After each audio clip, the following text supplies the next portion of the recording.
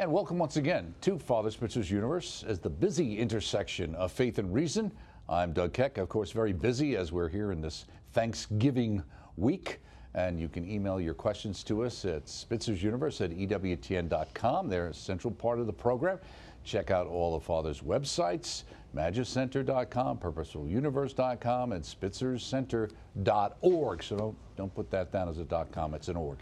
And Father Spitzer's Universe is always available on our EWTN YouTube channel and our EWTN On Demand page, unless Father says something that gets us pulled off YouTube channel, which so far hasn't done, so that's a good thing. Recently added to our On Demand page is My Lord's Faith Journey. Learn of the powerful stories of suffering and tragedy transformed to healing and faith at the shrine of Our Lady of Lourdes. See it now for free and on demand. And any 24/7, 7 days a week, you can go to EWTN.com and find out all of this, along with some great podcasts as well. It's all there for you. And we continue with the moral wisdom of the Catholic Church from Father's book.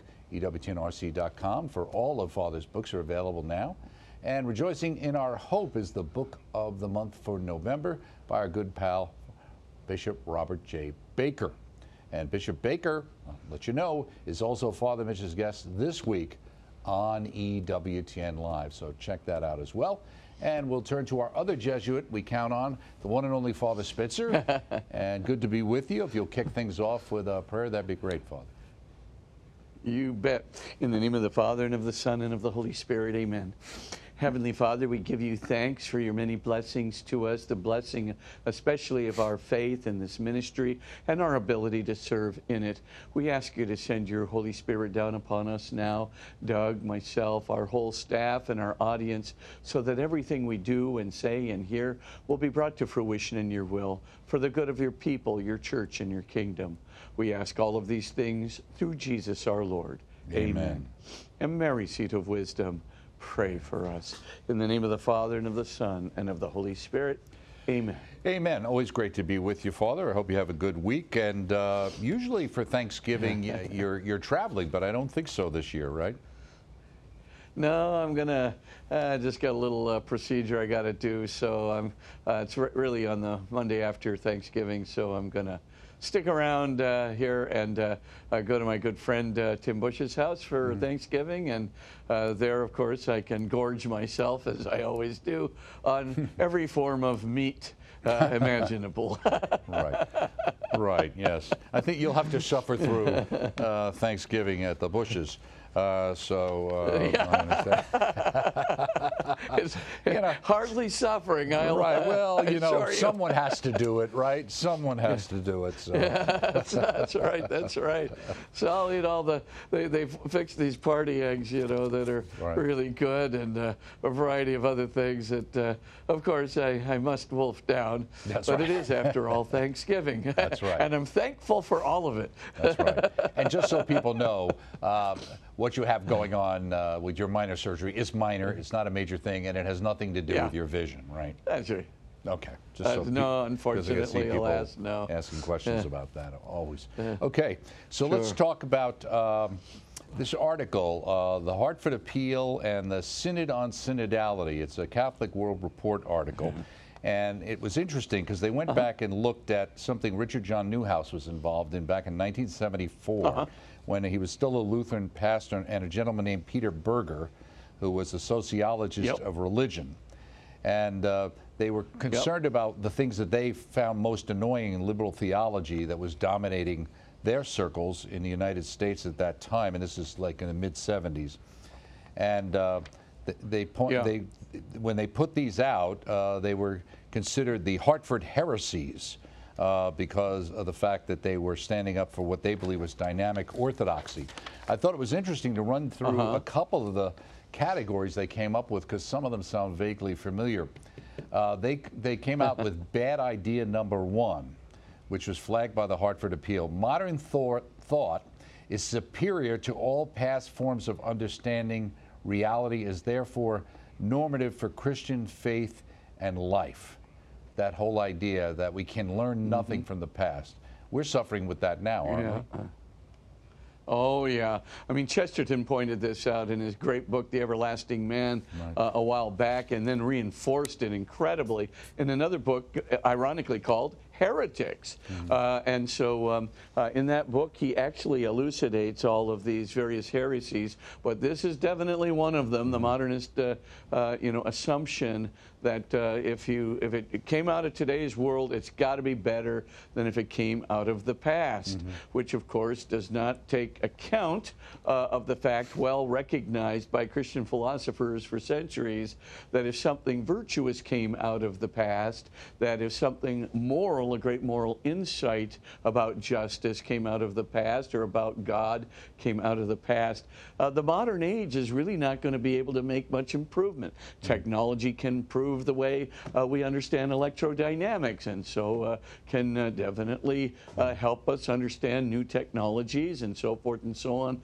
But alas, it's not going to really help us with the virtuous life, the internal moral natural law that was articulated by St. Thomas Aquinas, and of course St. Augustine before him, and of course Jesus Christ above all. So I mean, we're not going to get any new insight. Now we could get some new insights into social ethics, and we have since the economic revolution, and now we've updated economic ethics and social ethics to account for some of these technologies, but that's not a new moral insight.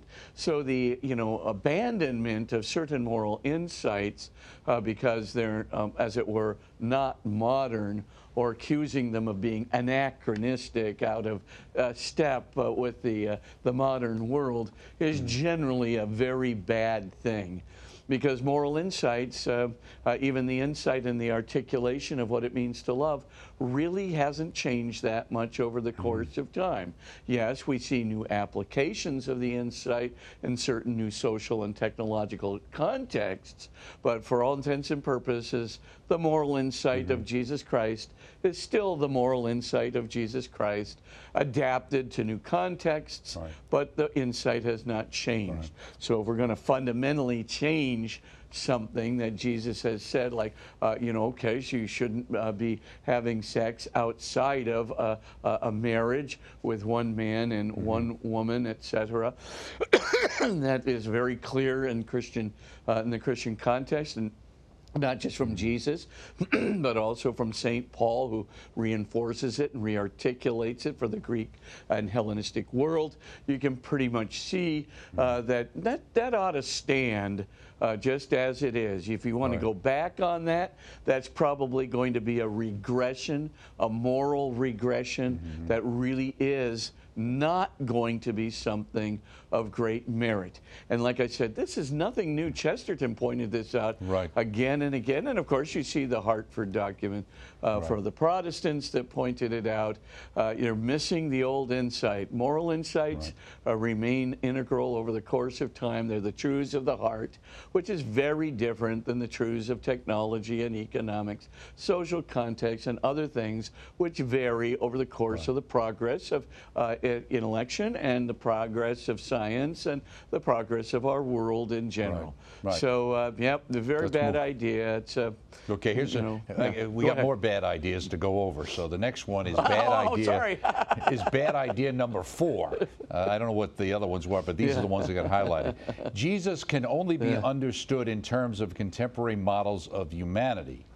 And the article says, in this instance, things have actually gotten worse since '75, in that some protagonists of progressive Catholicism now claim that Lord Jesus was simply mistaken about certain matters. So we need to understand Jesus only in terms of contemporary models of humanity. Oh, yeah, I can just see it now. I think one contemporary model is the Marxist model, which basically is a fundamental denial of individual human rights.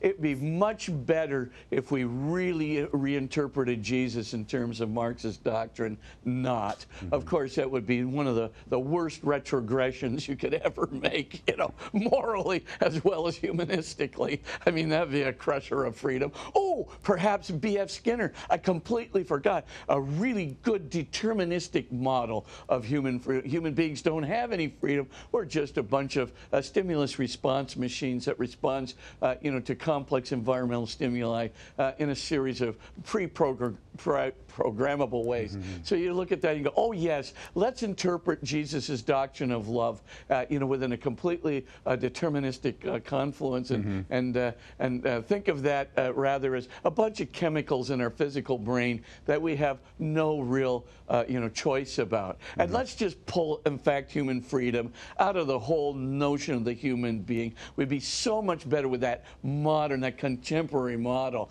And the list goes on and on. I mean, do we need the Hitlerian sociological model? Do we need the genetic deterministic model? Do we need the socio-biological model? So helpful to the understanding of human beings, and so wonderful for interpreting, Jesus' view of love, Jesus' view of morality, and of course the freedom of individuals, and by the intrinsic dignity of individuals. Have you ever noticed that every single one of those models defines the human being in terms of their extrinsic dignity? They have no intrinsic dignity. So the guy who's not writing the book, or the guy who's not the best athlete, the woman who's not the beauty pageant queen, and so forth and so on, they got nothing to go on. They just don't have any extrinsic dignity that I can account as meritorious. Maybe we can do a Peter Singer and get rid of them before they even exist. How's about that? A little infanticide to help our world with another contemporary model of the human person. Right. Oh yes, Jesus really needs that. That's going to really help. Sorry to keep going, but oh my gosh. I mean, the list Absolutely. is ripe. Right. Oh dear. Right. Okay, here's bad idea number 5, okay? All religions are equally valid. The choice among them is not a matter of conviction about truth, but only of personal preference or lifestyle. And just remember, this was a perspective of Orthodox Protestant ministers in 1974, what they saw happening in the Protestant church. So think about these in terms of what we might hear in some aspects of the Catholic Church today. So the idea, all religions are basically equally valid, preferences, lifestyle kind of thing. We can all learn from each other. Well, of course, that's right. That's a subjectivist model. It's a fundamental denial of objective truth. So, of course, this allows contradictions to happen. John is both 6'3" and 6'4" in the same respect, at the same place and time. Not. But I mean, the subjectivist model of reducing everything to mere preferences means that we have a group of real objective contradictions out there that we're just going to glaze over. Now, the main thing to look at when you hear somebody with a subjectivist point of view is to say, my subjectivist point of view is that you don't need to be alive for having a subjectivist point of view. So I think, I just say I rank you as inferior, and that's my religion, and that's my religious conviction. If we could just get rid of subjectivists like you, the world would be a better place. Now, go ahead, counteract me with another subjectivist point of view, and I'll just say all opinions are equal. And now you're a dead man. So the point, of course, is this is nonsense. It's absolute, as the British would say, shocking nonsense. Shocking. I mean, the key point is pretty shocking. The point is we've got to reject any kind of subjective preference, because that's what leads to tyrannies almost every time. That's what gives marketers the capacity to go out and, as it were, influence people, because the only thing that matters is whether you bought the product, not whether you were manipulated falsely into it. Right. So that's the first problem with that particular. Or whether it was good for you. Yeah. That doesn't matter either. Yeah, that's right. Yeah, that's right, exactly. So, I mean, that gets back to our first two bad ideas. Right. But just to get one other thing in with respect to, the objective truth problem, and of course, Friedrich Heiler did have a very important contribution to make to, international religion. I mean, he basically identified 7 common characteristics of major religions. Now, that doesn't include Satanism, etc. The main thing it includes, of course, are these major religions, and they're there are 7 major characteristics that are similar. However, he hastens to add that at the very same time, they prioritize those things very differently. They understand the terms that are used. For example, the term love, which is in 2 of the 7 common characteristics, understand it very differently. Now, did Jesus have a different understanding of love than just about any other religion? Yes, he did. And that difference is really important.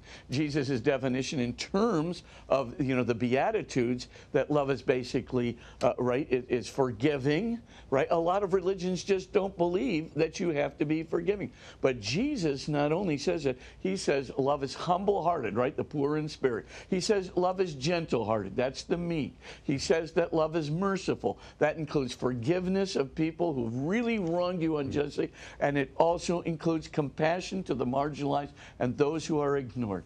It also, Jesus views the notion of love too in terms of purity of heart, right? Not lying and propagandizing people with all kinds of false truths and marketing efforts that are meant to deceive. What's going on with these doctrines? And then finally, of course, being a peacemaker, etc. So the idea is he changes the notion of love in radical ways that you don't see in other religions. But secondly, what Jesus does, and this is really important, is he raises love to the highest commandment. You don't see this in any other religion. This is called a prioritization. And prioritization can matter almost as much as the definition of love itself. The highest thing for Jesus is love. Right. And then he says that the love of neighbor is almost equally important as the love of God. So love the Lord your God with all your mind, heart, soul, and strength. And then the second is like it, he says. That, by the way, the great Shema, love the Lord your God with all your mind, heart, that was thought to be a very important commandment, a so-called heavy commandment. But a light commandment was love your neighbor as yourself from Leviticus, right? Now Jesus takes that, he puts it right up on top there, like it. It's almost like it. And then Jesus tops it off by saying the Torah, and that's the law, and the prophets are all summed up in these 2 commandments. Imagine that. You're a Jewish Pharisee out there, and you're listening to him, and they're going, what? What do you mean? We got 160 perfectly good commandments. What are you talking about here? So, of course, trying to make all the other commandments be holding to these 2 commandments of love. But then Jesus goes on further. Those commandments that we talked about before when we were talking about our book, whatever you do to the least of my brothers, you do to me. In other words, giving equal status to slaves. Are you kidding me? Forgiving sinners from the heart and allowing them in. You kidding me? Prisoners? Are you kidding me? Good thief on the cross gets forgiven. Strict justice is trumped by merciful love. You kidding me? I mean, now when you look at those 7 characteristics that are common to all major religions, which of course just shows that God, of course, cares about everybody. Of course he's going to reveal himself in other religions and to people in their heart. However, Jesus is really objectively different. His view of love is objectively different. And that's why prior to Jesus, you do not see this huge explosion of public welfare things. That was the Christian church that, got out there beyond its own community and, did the real explosion of public welfare, the real explosion of educating the slaves. The Christians were so good at educating slaves and educating people that were of lower classes, that essentially the Romans couldn't even persecute the Christians anymore during the persecution of Diocletian because, of course, they were persecuting their entire government bureaucracy. The Christians had educated the slaves working in the Roman bureaucracy. They're dragging all these guys out and killing them. And finally, a couple of these administrators go, I don't think this is a good idea. I mean, basically, we're shooting our whole government bureaucracy in the head, and now nobody's around to administrate anything. Okay, stop that then. Stop that Christian persecute. And of course, the Christians, they not only the education thing, they took over the public, welfare. I mean, the public health institution. And today, guess what? The Catholic Church is still the largest healthcare institution in the world. 26% are overseen by Catholic Church. And you look at the 98,000 elementary schools and the 46,000 high schools and the 1,700 universities, et cetera, Catholic Church, and the public welfare, from orphanages to homes for the poor to social welfare, handouts in communities, et cetera, all these things, the Catholic Church. So I'm not surprised. Yeah, you can say objectively, yes, love's there in the other religions, but not like Christianity. No, absolutely. Let's jump to bad idea number 9. Institutions and historical traditions are oppressive and inimical to our being truly human. Liberation from them is required for our authentic existence and authentic religion. Boy, does that sound familiar. Oh, yeah, it may sound familiar, but of course it's a heresy. And of course, worse than that is it really is destructive. I mean, I'll just use that book I think I quoted a few weeks back, Raymond Brown's book, The Church of the Beloved Disciple. And this is about the Johannine Church in Ephesus. And of course, what he's doing is he's piecing together the history of that church. Why did the Johannine Church fall apart? Why is it that they just were torn apart by heresies, torn apart by dissension, torn apart by all kinds of Gnostic movements, that at the end of the day, John is out there in his second and third letters going, the Antichrist, his first, second, and third letters, the Antichrist is out there, right? And you've got to stop all of this. You have to believe us. But what did John do? What was the failure of the Johannine Church that Paul did not do? Paul had hierarchies. Paul started institutions. Paul gave prioritization. First there's apostles, then there's prophets, then there's teachers, and here's how it's going to work, the laying on of hands. So the apostles are laying on the hands of the prophets and presbyters, and they become later the episcopoi, the bishops, and then of course the bishops appoint the presbyters. So Paul's got a governance structure. He's got an institution. He's got an authority basis. He's got authority priorities. This is exactly what the Johannine Church didn't do. There was no authority to mitigate problems in teaching. So every time they had a disagreement in the community, you can see, by the way, how the Protestant church burgeoned from about 5 different churches during the time of Luther and Calvin, and burgeons, of course, into several thousand churches today. Because every time you have a disagreement about Scripture, but you do not have a definitive, authoritative teaching authority that can come out and say, this is right and this is wrong, and this is the way that it is, you're going to have a problem. And again, we need not just a teaching authority to decide interpretations of what Jesus intended by the wisdom of a collective body like the church. We also need a juridical authority, a definitive juridical authority. Jesus obviously was no dummy. He knew that this was necessary, not just because he was the Son of God, because he's looking around him. There he is in the Jewish society. He's seeing the Essenes, and he's seeing the Sadducees, and he's seeing the Pharisees, and 15 groups within the Sadducees and the Pharisees and the Essenes, and they're all arguing with one another, and the Zealots are on the side punching everybody out. And you look at that and you go, something's wrong here, because we're talking about all the various religions. And so somehow we're going to have a definitive authority. Now, of course, Jesus knew that this was his Father's will, but he also knew, just looking around, right? Hey, you're going to need a juridical authority. You're going to need a teaching authority. If you don't have a definitive one, if you don't have an authority structure, the Johannine Church is going to be the future. It's just going to fall apart, disseminate into a bunch of Gnostic movements, which will soon become like unto nothing. Right, absolutely. And of course, that last heresy is a bad one. And I know I bloviated, but I'll tell you one thing. We got one more bad idea I wanted to get to. Bad idea number 10. Okay.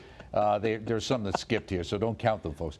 The world must set the agenda for the church. Social, political, and economic programs to improve the quality of life are ultimately normative for the church's mission.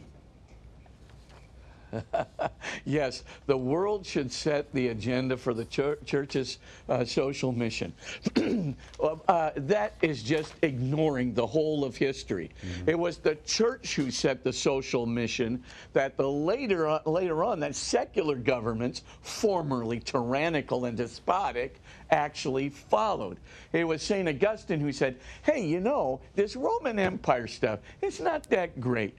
You know, at the end of the day, we probably shouldn't be killing millions of people in the Colosseum and enslaving all these people and turning them into gladiatorial combatees against their own will, and the complete deprivation of rights to anybody who's not a citizen. Maybe this is not the best idea that was ever thought of. Maybe we ought to put justice in the place of this kind of despotic positive law. That was the Christians. We cannot forget this fact. It is Augustine who's railing against us and battling against us. I mean, you could just, did Caligula have this in mind? Did Nero have this in mind? I do not think so. The main thing, of course, of course I'm being sarcastic, but I'm also being very realistic. It was the Christians who led this effort. Right. The Christians who tried their best to undermine slavery and servitude. They didn't quite fix it all, but they made a lot of progress in turning it around. And certainly at the end of the day, you can see, like I said, right, in terms of public health and public education, public welfare, the world was much, much better off. We didn't need, I mean, you look at that and you go, oh yes, let's see now, during the time of Leo the 13th, yes, the world was doing so well in its social mission. Let's see, there was fascism. They knew how to let's kill all the Jews and the people who are less than what we would call genetically precise, the nice euphemism for the genetic defects and so forth and so on that the Nazis had. And let's, by the way, take away all the properties from all those people who are inferiors within the society. Let's put up a murderous, despotic regime. So this is the social. Oh no, but the communists, they were so much better in the implementation of their socio-economic theory, as the totalitarian theorists were sitting there lopping off the heads of not just the monarchs, but anybody who was considered aristocracy, and while they were at it, anybody who disagreed with them. So, oh yes, let's take the lead from these non-Christian social governmental institutions. You say, oh, the United States was much better than that. You picked some regimes that were not beneficent. But I didn't pick regimes. I mean, the reason that the United States was beneficent was because it was fundamentally a religious country. I mean, I'm just reminded of when Roosevelt is meeting there with Stalin, and Churchill is meeting with Stalin, and Stalin is just saying all of these incredible things. And finally, Roosevelt turns to Stalin and he goes, "Have you no fear of hellfire?" In other words, if you don't love God, at least do you fear hell? And Stalin looked at him like, wow, what are you talking about? I mean, we were at one time, a fundamentally religious people.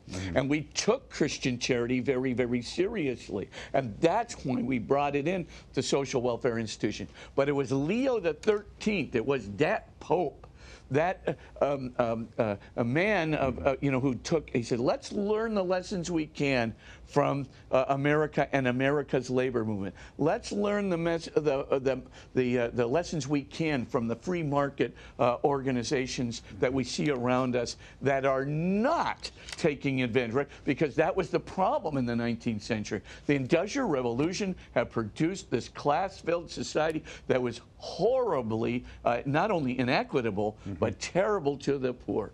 So, of course, he's learning all these lessons, but he didn't want to throw off the free market society. He didn't want a despotic government. He still believed fundamentally in democracy, and he wove together this document called Rerum Novarum, which was an incredibly good document. This is a pope, everybody. It's fundamentally religious people in the countries of the United States and Great Britain, etc. It's fundamentally, religious people and religious thinkers who are weaving this together together, especially in the Catholic Church, with social and economic theory, their own theological practices. There's where you're getting leadership. To abandon, to say that the church should take its lead. Right, absolutely. You know, non-religious. Absolutely. Yeah, that's crazy. Well, we're out of time for the first half. We're going to take a break. It reminds me, I think Orwell was talking to some representative of the Soviet Union and complaining about even what they were doing to their people. And they said, well, the classic line from Lenin about, well, you make an omelet, you got to have to break a few eggs. And apparently Orwell said, well, show me your omelet that you've made, because it may not look that good. So with that, we're going to take a break, and much more ahead. We're going to get to your questions when we come right back here in Father Spitzer's Universe.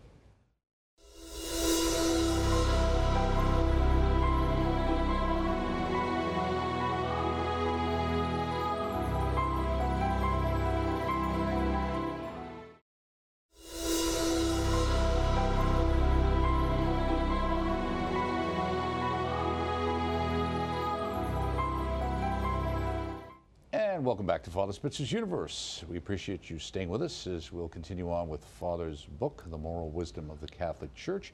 You know, just wanted to mention, still in November, even though we've got Thanksgiving here, there's a wonderful children's book by Susan Tassoni, the Purgatory Lady, and she's got a book called New Friends Now and Forever, a story about the Holy Souls. Really important for us to think of the church in that way, and the great saints and those who are in purgatory who could use our prayers. Available through the EWTN Religious Catalog, EWTNRC.com for all things Catholic and all things Father Spitzer as well. And here's one of the questions people sent in to us. Here, dear Father Spitzer, how does one deal with the immediate raw period of mourning and shock when we lose a loved one? As Catholics, we hope to spend eternity with God, but how can we best deal with a sudden tragic loss in our life? This is Lisa Marie. Well, Lisa Marie, there's a book I wrote called The Light Shines On in the Darkness, Transforming Suffering Through Faith.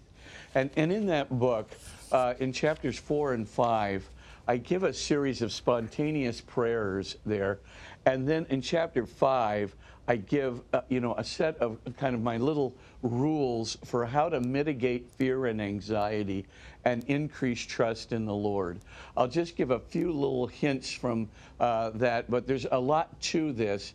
Your question is really so good, but here are just a few little starter things for you. The first thing is when you're kind of in a state of shock like that, you do need those spontaneous prayers. Right. Make some good come out of this suffering, an optimal good come out of this suffering.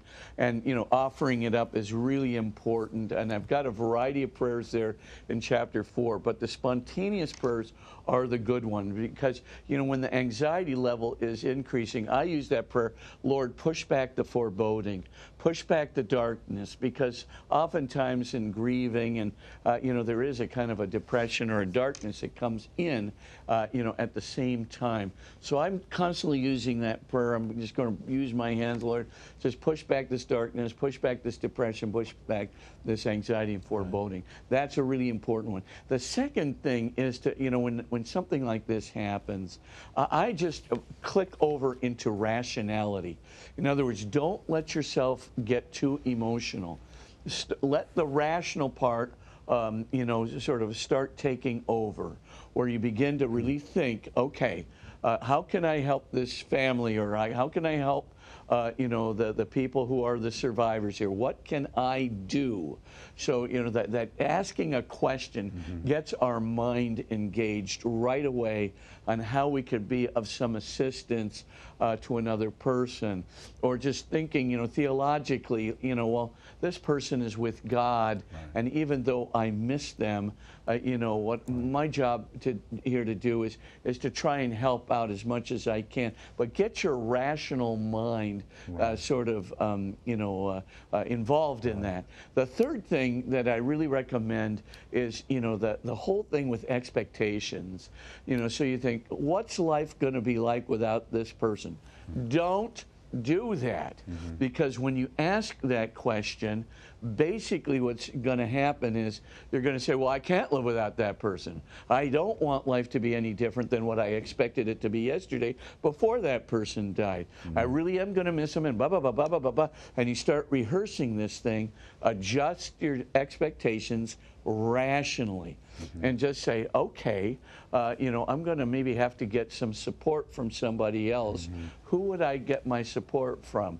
Okay, I'm probably going to have to, find a means of getting readjusting my focus on who my social life will be oriented around, etc. So in other words, just to adjust the expectations, but do it rationally. Don't move into the emotion mode, because if you do, it'll just, sort of take over, where it was. And the last thing these are starter things. You can read chapter 5, but don't keep looking back and saying, boy, I wish, when I started going blind, right?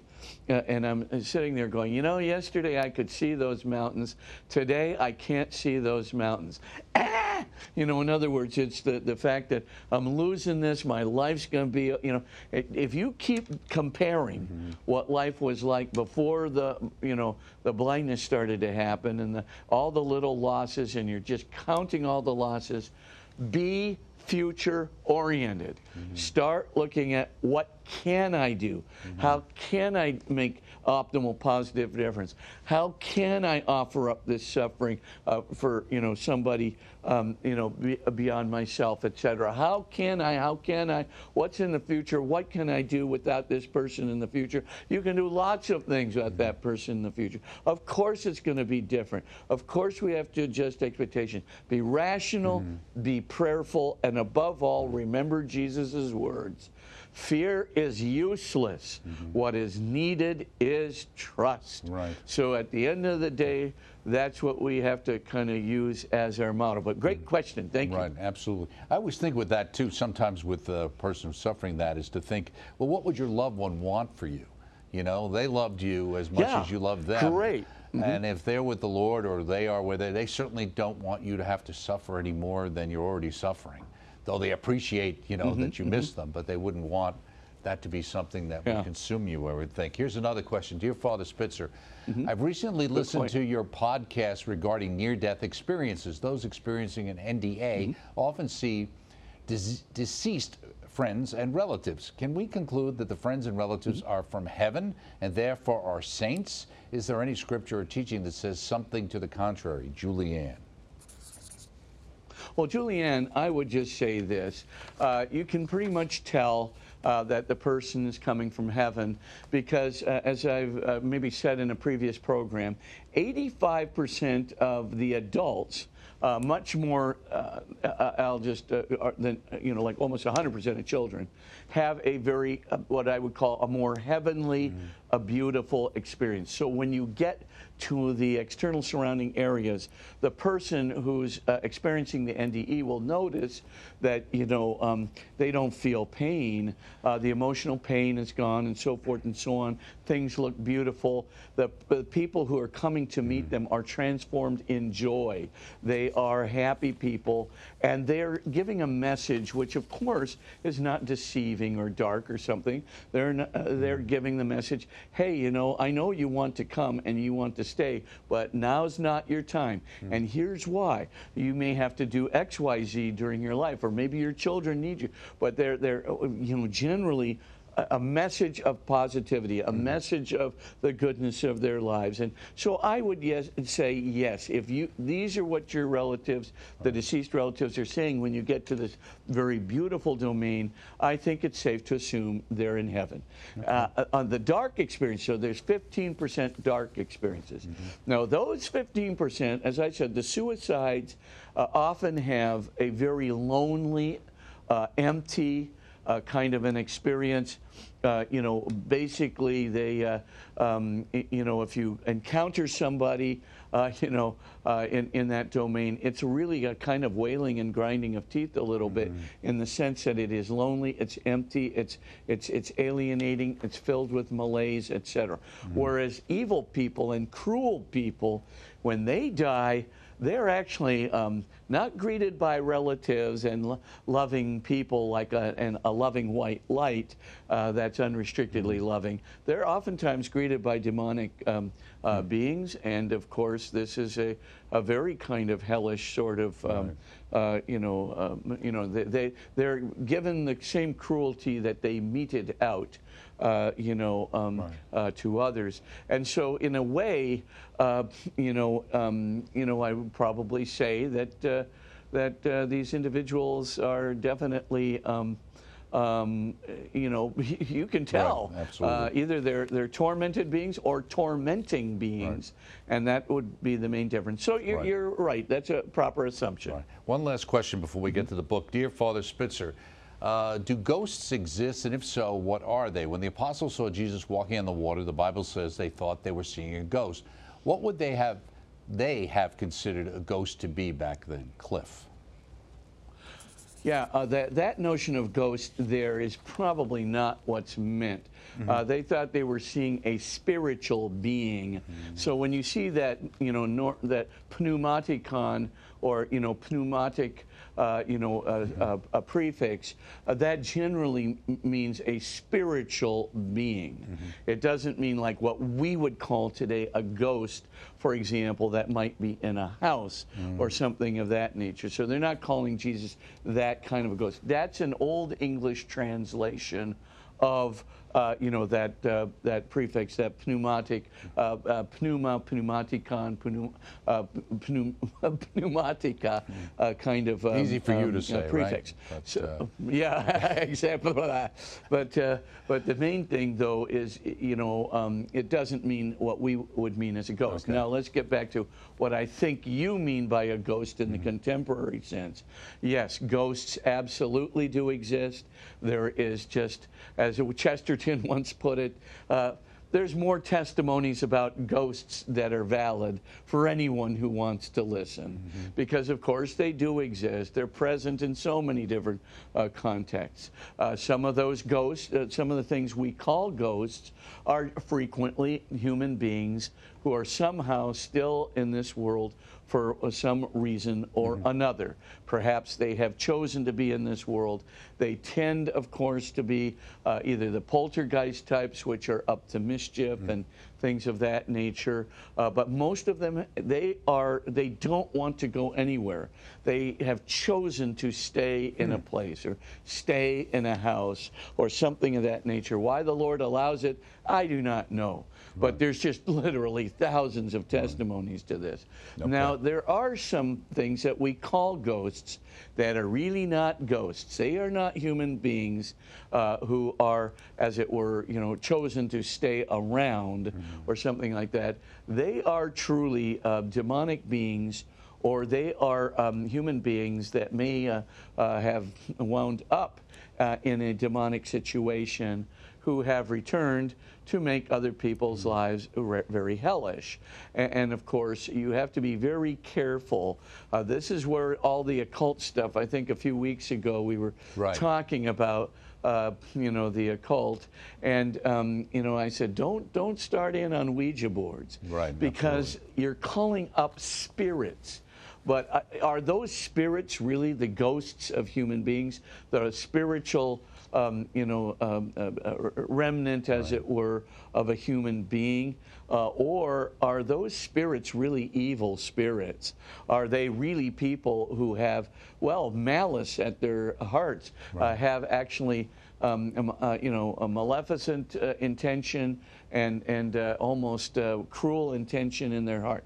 They could be the latter, and if they are, whatever you do, do not consort with them. Do not look askance at them. I've given you the prayer, or the admonition, or the command, right? In the name of Jesus, be gone, Satan. Right. So once you feel that malignant intention, that really that evil intention, once you feel that pressure, that emptiness, just being around them, fills you with vapidness, evil, emptiness, malice. Once you feel that, the main thing to do is you say that prayer, in the name of Jesus begotten Satan, in the name of Jesus begotten Satan, and say that 10 times.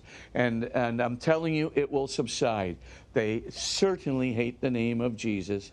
And even if you just say, in the name of Jesus, in the name of Jesus, in the name of Jesus, Satan can't take it. He just can't. And that being, and even if it's a very, very, maleficent being, that being is gonna get out of there. They don't want to be anywhere around Jesus or Mary, for that. Or Mary, who a lot of exorcists say that Mary's name being mentioned causes quite a bit of trouble. Let's move to in the last 10 minutes or so to the book. On page 35, jumping back from 36, which we were talking about in the section on the 5 major principles, one of the things you mentioned, and I wanted to go back to this, an unjust law is no law at all. Well, that sounds right, but who determines which laws are just or unjust? Yeah, it's not really a matter of who. Very interesting about St. Augustine was he thought that there was really an objective principle to it. And the best starting point principle comes from what we call the principle of non-maleficence. That's what we call the silver rule.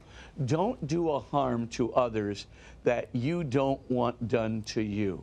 So in other words, if a harm is unnecessary, or it's something that is preventable in some way, you shouldn't do it to another person.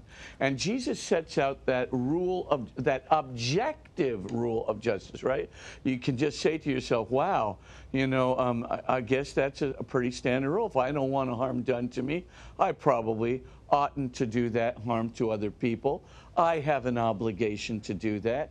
And that's an easy principle. The second principle of justice is the principle of equity. That's not the same as equality. If I have $300, you must have $300. But equity means, it's a complex kind of a formula, but a lot of people call it you should get the same amount of compensation for the same amount of work, and you can base it on productivity rather than on hours. Now, it's true that Marxism shifted it to hour rather than productivity, but justice can be served with either criterion, and that's an important criterion. So that idea of equity, don't take anything away that belongs to someone, or don't take something away that is a person's just deserts from basically the standard we use to measure productivity or income that could come from that work. Now you say, well, what about a living wage? Look at what happened, during the Industrial Revolution, where people were exploited and things of that nature. Yes, there should be laws where we have a minimum wage that is really necessary to get, the minimum standard for people being able to survive with a family of 3 or whatever. It's probably now down to a family of 2. A total family of 4, 2 children. That would be pretty much a standard kind of thing. And of course, it varies from state to state and from place to place because of inflation or property values or whatever. The main thing, though, is there are objective standards, and the whole history of the law has been replete with trying to have some objective standard. So justice was never thought to be a merely subjective virtue, not only for Jesus and for St. Paul, but even for Cicero, right? Cicero didn't know of Jesus, didn't know of the Jewish law. The Jewish law had objective standards as well. Now for a long time it was the lex talionis, right? An eye for an eye and a tooth for a tooth. Now that kind of justice Jesus wants to obviate. So if somebody takes my eye, I can take your eye, and so forth and so on. Now Jesus says we should stop that, and we need to do something more. But justice itself, it's always got equity in the mix. It's always got the principle of non-maleficence, do no unnecessary harm, in the mix. It's always got something that's going to enable somebody to be and act like a human being in the mix, what we call today inalienable rights. So those three principles are these objective principles of justice. And so Augustine said, those are the ones we got to observe. We got to make sure that we're not depriving people of being and acting like a human being. We've got to make sure that we're not doing them unnecessary or preventable harms, and we've got to make sure that they're given their just deserts, and that their just deserts are not being taken away from them by some process of manipulation or whatever the economic or social driver may be. Okay, very good. And the church developed 6 additional principles of social ethics, which we alluded to last time. I wanted to jump to a couple that are interesting. The principle of subsidiarity, why did we decide that was important? Well, again, we're going back to this Pope Leo XIII and this encyclical Rerum Novarum.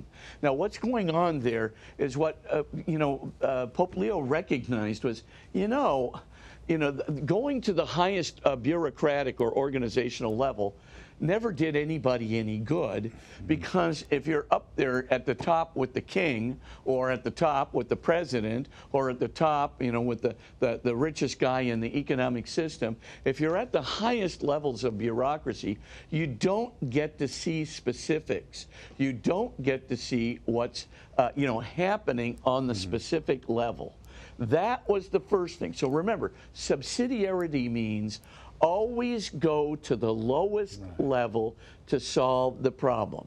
So if you can solve the problem just within the organization, you don't have to go to an industry standard. Don't do that. Just solve it where it should be solved, on the lowest level of organization. Just solve, if you can do it with a city government, you don't have to escalate it to a state government, and then to a law, and then to a U.S. federal administrative law, and so forth and so on. You don't have to just solve it where where the appropriate authority source that can solve the problem with great specificity. That's where it is. You'll always get better solutions. But there's a second reason for that. On the lowest level of what we call community or society, what's the founding building block of every society, culture, and community?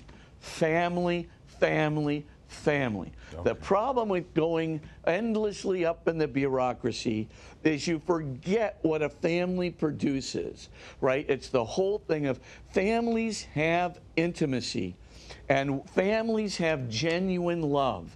And in there, that's the best place to learn about law, to learn about morality, to learn about religion, where we can see the love of the family in action, and that that religious authority, legal authority, moral authority, it's accompanied by the familial teaching, the familial love, the deep emotional intimacy, the concern for the other, right? All of these things. A bureaucracy can't do that. All a bureaucracy can do, it can't really teach from within and model from within. What the bureaucracy can do is say, if you don't do it, I'm going to throw you in jail. If you don't do it, I'll fire you, and so forth and so on. So it's what we call extrinsic motivation. That family is the source of deep, intimate, intrinsic motivation, just because of who it is, just because of the love and emotional intimacy in it, just because of the religiosity and the religious faith of the people that are channeling the grace of God in it. These are the places. So if something can be done in the family, for crying out loud, you don't need the city government to do it. You don't need some social organization to do it. You don't need the red kerchief or the brown shirts organization in Hitler's Germany to do it, and so forth and so on. So the main thing is you want that done by the family. So subsidiarity just simply means let the family do what's appropriate to the family, let a business do what's appropriate to the business. Don't keep skyrocketing back to the highest levels of bureaucracy. Right, which is why parents are the first educators and the one responsible for their children's faith, really, formation. And the best educators. Right, exactly. Yeah, the best formatory. Right. So about a minute, I don't know if we can.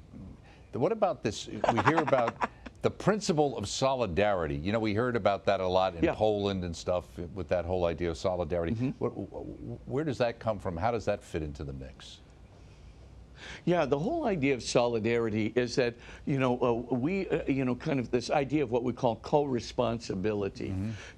Christianity has always believed from its inception that the person is interpersonal, that, we are our best selves, our selves most alive when we're with, acting in concert with, and in community with other people.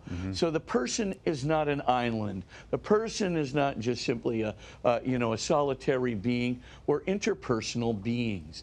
Now, what that means is, well, then we're not just responsible for ourselves. The whole idea of stoic responsibility. I carry my own weight. You carry your own weight, right? So that's not the deal. What Jesus is trying to say, and what Christianity has said over the ages is, actually, I am my brother's keeper. I do have some responsibility for what happens to my brother. I do have some responsibility if he falls on hard times, and I have the ability and the time to help him and so forth. So there's the idea of co-responsibility. Now, when you get into what Leo XIII did, which was called social ethics, right? So you're now going to go up to the level of governments and communities. Okay. You're not just talking about me, having responsibility for my next door neighbor. You're now talking about my country having some co-responsibility for what happens to another country, or me as one community having some co-responsibility for the community next door that's not so fortunate, et cetera, et cetera. And so what this principle of solidarity does is it takes the notion of co-responsibility on the individual level and it elevates it up to the level of communities or to groups or to countries. And so it just means that, does the U.S. have some co-responsibility for what happens in other countries that are less fortunate, where we can have the help and the means to help out? Of course we do. So, of course, if there's a big, huge hurricane in some place and you say, well, it's not my country, we've got a ton of aid ready to go here. But, yeah, we no need to help. Yeah. So, Absolutely. And of course, we've got Thanksgiving happening this week, and of course, people getting together and sharing with one another. Hopefully, that's a little bit of that solidarity for people going through the same thing, at least on the subsidiarity level, the local level. With that, Father Spitzer, if you'll give us your blessing on the way out the door, that'd be great. And please bow your heads and pray for God's blessing. And may the Lord, who truly is the source of all wisdom and the source of all love, who has given us these great principles of ethics, both individual and social, to be our light in the darkness, to help to defeat evil in the world, and to help to assure the victory of love that Christ has promised, be in your hearts and lead you through His Holy Spirit, so that you might truly advance both church and culture through your actions and words. In the name of the Father, and of the Son, and of the Holy Spirit. Amen. Thank you so much, Father Spitzer. Have a great Thanksgiving week, and we wish that to all of our viewers as well, of course. And remember that Father Spitzer's books and DVDs are always available through our EWTN Religious Catalog, including his latest book. Next week, we'll be answering your questions, so more questions coming your way. And CMN interview I did for Bookmark with a couple of authors, one Susan Joy Bellavance, and also the Marion Press Director of Communications, Dr. Joe McAleer. Some wonderful children's books. You can look for some of these to be perfect for Christmas gifts. And we've got The Total Gift, a program featuring a focus on Catherine Drexel. It's the Catherine Drexel story, Sunday, November 26th at 2:30 p.m. Eastern Time, right here on EWTN. You can always turn to us. We'll see you next time in Father Spitzer's Universe. Have a good week.